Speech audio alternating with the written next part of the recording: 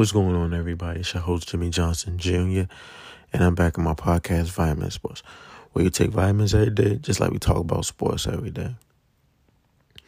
I want to talk about the quarterback play from these quarterbacks. Where do I rank these quarterbacks? When I look at Joe Burrow, a lot of people sleep on him. He'll have one bad game and they'll just go off the rail and say, you know what? Joe Burrow's not even that good. Joe Burrow's not this. Joe Burrow's not that. This one man ranked his PCL and CL. And you know what he did the following season? He took his team to the AFC Championship game, beat the Kansas City Chiefs, went to the Super Bowl and lost to the Rams. Now, to the average person, Joe Burrow didn't complete his season because he lost the Super Bowl. But to the sports eye, did you watch how he obliterated these teams? Did you see how he had the worst offensive line and he still took them to the Super Bowl? People don't understand. You have to invest in a good team in order to receive the rewards of your investment. When a quarterback invests in a good offensive line, do you know how good they can be? They have time to throw the football. They have time to read through their progressions. They have time to call audibles. They just have time. That's why offensive alignment is the most important thing in football across the board. You know, one of the things they told Deion Sanders he would have a problem with is not the fact that he can get skilled positions, because he has the mindset of a scouter. The one issue that they said Deion will have, and Deion said this too, is it winning in the trenches. If you don't have a good offensive lineman, it don't matter how good your quarterback is, they will fail. Patrick Mahomes, for example, when they played against the Tampa Bay Buccaneers, the one thing people did not talk about heavily, and the real sports analysts pointed this out. He said because Patrick Mahomes' tackles aren't there, they're going to have trouble. And lo and behold, what did they do? JPP, Shaq Bennett, ate up Patrick Mahomes. So because he had time to throw the football, every throw was short. He threw interceptions. And they barely could score. Tom Brady didn't have to do nothing but take care of the football, drive it down the field, and score. That is why the score was the way it is. Because offense win games, defense win championships. When you invest in good offensive line, you're barely touched. You could be back there all day long. That's the one thing people used to say about Peyton Manning. Peyton Manning used to have one of the best offensive line because he used to be back there for 8 to 10 seconds. And mind you, a cornerback can't cover a receiver more than maybe probably, I want to say, 4 seconds. He didn't have the fastest guys at receiver. Marvin Harrison was fast, but he wasn't that fast. And it's like, with a good investment in an offensive line, everything took care of itself. Look at the Great Wall. Look at what Dallas invested in when they had a great offensive line. They could run the football. They can get the ball to Emmitt Smith. They can give the ball to Michael Irvin. They can give the ball to the other receivers. It made Troy Aikman's life easier, which made Jimmy Johnson's life easier, which made the defense life even better because they ain't had to be on the field like that. When you don't invest into an offensive line, do you know what happens? You have a career like Andrew Luck. Short and sweet. Andrew Luck was one of the top quarterback prospects in a long time. He was even compared to the quarterback he was drafted to, quarterback team that he was drafted to, Peyton Manning. There was so much buzz around Andrew Luck. The way he carried himself, he was smart, he was intelligent, he had good footwork, he was big, he was strong, he had the arm, he had the accuracy. He just was a complete quarterback. but he couldn't stay healthy. And it wasn't because of a diet or anything. It was because the coach didn't fully invest in Andrew Luck. They didn't. And then lo and behold, after Andrew Luck retired, they finally clicked in their head, we had to invest in the offensive line. We had one of the top prospects, and we couldn't invest in the offensive line. Like I said, when you invest in something, you have to do your due diligence when you invest in something. You just don't invest in anything. Just throw it out. I'm going to be honest. The Ravens, at times, they just invested in any receiver, any cornerback, and it came back and bit us in the ass. Like Bashar Perriman, there's no way the Ravens should have invested in picking him. Hollywood Brown, there's no way the Ravens should have invested in picking him. No way. Those two receivers, like, come on now. Like, we need receivers who have low numbers but are very talented. And here's why I say that. When we invest in receivers like that, they have an understanding. Like, look at the programs they come from. If they go to a program where they run the football a lot, but the receiver, when he gets the ball, knows what he's doing and basically managing with little receptions, that's the kind of receiver I want. I want a big, fast, and strong receiver that understands he ain't going to get the ball a lot. But when he do, he need to make some magic happen. And I feel like by us drafting these receivers, picking these receivers in free agency, they don't understand that. They don't. Name me a team that Odell went to where they ran the ball heavily. They ain't run the ball heavily with the Rams. The only team you can name is probably the Browns. But even that, they were still mainly focused on the passing game. That's why Jarvis Landry, that's why Odell the first years had 1,000 yards. Nick Chubb did too. But then I felt as though they got away from that. And that's why they broke up that dynamic duo. Like, you got to understand, investment is the key. Knowing what you're investing in, knowing what you're trying to get to is the key. I feel as though if HBCUs will never be on the same level as D1 because D1 has been doing it for so long. D1 has a stronger foundation. D1 schools, alumni are strong and financially reliable. Not to mention,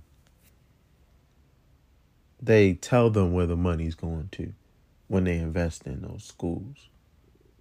And they're honored by the people that invest in their schools. HBCUs put their money all in a pot, whether it's from, former football alumni putting their money into their school, former teachers, professors, officers, lawyers. They all their money plus, the NCAA, all the money goes into a pot. And whatever the HBCU feels they can spend that money on, that's what they'll do. Instead of saying, we're going to invest all our money into our sports program. Sometimes investments is taking a gamble. Sometimes it's not for sure. You need a little luck on your side. Just like, Alabama, they invested money into their sports program.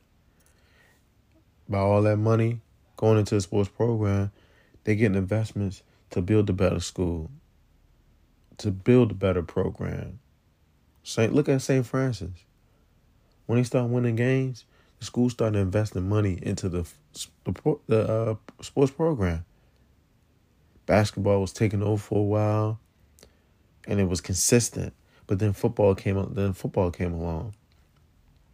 Football started bringing in more money. So football started getting more money. The more money football got, the more output investment that football received. Now, St. Fran's football team is looked at one of the best football schools in the country. Had a whole documentary of why people didn't want to play them. Sometimes you got to go out the state, let alone the country, to find players to increase your program's success. Ain't nothing wrong with it because everybody does it. Just like this transfer portal. You invest that you go to a better school. So you take that leap of faith and say, you know what? I want to go somewhere where I feel as though I'm appreciated. Why do you think a lot of running backs, that's like fourth string, maybe that's fifth, fourth, sixth string, sometimes even third, transfer from Bama to go to another school? And they be like, damn, where he come from? He was at Bama. You know who was a product of that environment? Alvin Kamara. Transferred from Bama, went to Tennessee, University of Tennessee. The rest is history. It happens when you invest in a program or you invest in a team. You got to know that there might be times where it won't succeed and there got to be times where it do succeed. It's a leap of faith. Nothing is promised in this world. Like, you have to know what you're investing in. That's why you have to do your due diligence, your research. You got to even sometimes do more research to get an understanding that when you invest in something, you have to know it for sure, for certain, that this is what you want to do. Like, for example, me, I want to be the best sports analyst ever. So in order to achieve that dream, I have to do research. I have to invest my time, my energy, my money into my brand of Vitaminsports so I can make people believers. Because I believe, everybody else will believe me too. But Dion, he invested a whole lot of money in Jackson State. And what's the output of it? He brought an extra awareness. That was already awareness in itself to HBCUs, how they have money but misuse it. The fact that kids don't have a say so. How the fact that we need players to have their name on the back of their jersey because their family coming in supporting them. Then on top of that, the investment of me, of Dion. I invest my time and energy in the NFL, the NCAA, and I want to give back to the kids. Dion invests his time and his money and his time, his money, so that Jackson State can be better than what it was, than when he got there. Better than when he got there. You mean to tell me you have a you have a football program that Walter Payton was a part of, and the only thing you got to honor him is a jersey? There should be a Walter Payton Hall that you walk through. Every Jackson State player that went to the NFL, there should be a whole hallway of greatness. When you go to USC, what do you see? You see Heisman trophies. You see Reggie Bush. You see Caleb Williams. You see OJ. You see, what's that boy name? It's not dawning on me. You see Juju Smith-Schuster's jersey, I'm pretty sure. You see a lot of players that came to the NFL. When you go to LSU, same thing. They have a hologram that shows you every player that played for LSU. They got a wall of fame. If you're gold, that means you're not only in the Hall of Fame in the NFL, but you're in the Hall of Fame at LSU. Tyrann Mathieu is being honored there. Eventually, Patrick Queen will be honored there. Joe Burrow is honored there. And then individual rooms, film rooms for the quarterbacks, the defensive backs, the offensive linemen, defensive linemen, linebackers, safeties, running backs, tight ends. That's an investment. All these football programs, and I say sports programs because they do it for basketball as well. Invest heavily in their programs so they can receive the benefits of it. Angel Reese is taking full investment of her career. She's saying, why would I go to the WNBA right now when I'm fully invested? I possibly can win another title for LSU back to back. I'm making more money than I've seen in my life. I'm making more money than the average player in the WNBA and in the NBA. Baseball is a true investment because not only are you investing your time, your energy, and your entire life, but bruh, you got to reach each level. You got to accomplish each level. A, AA, AAA, minor leagues, major leagues. That's a lot of investment in time. But when you truly understand your investment, you don't care how long it takes. You just want to get to the destination. And everybody wants to, do everything so fast. And all of a sudden, what happened to taking your time? What happened to... See, a lot of people saying these sports analysts are so young. But the ones that's really polished come in when they 30. Hell, I'm trying to be the youngest one to come in at 25, 26. Because, birthday coming up. That's why I'm so invested in it. So if I annoy you by sending you my podcast, that's because I'm fully invested in my business. That's because I'm trying to be the greatest.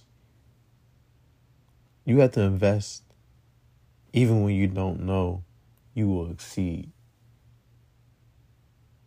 You think if Kobe Bryant didn't invest in his career early, you think he would be where he at? You think he would be looked at as one of the greatest Lakers of all time? How about Magic Johnson? How about Kareem Abdul-Jabbar? How about LeBron James? Hell, how about Michael Jordan? How about Steph Curry? How about Kevin Durant? How about Dirk Nowitzki, whose father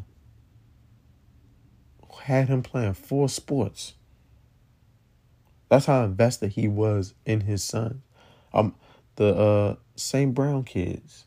It's 3 of them. Their parents invested everything. So these 3 boys got the opportunity to play football. Now, 2 of them went to the NFL. Come on now. Investment. It's the most important thing in the world. How hungry are you? I'm your host, Jimmy Johnson Jr., and this is Vitamin Sports. See you.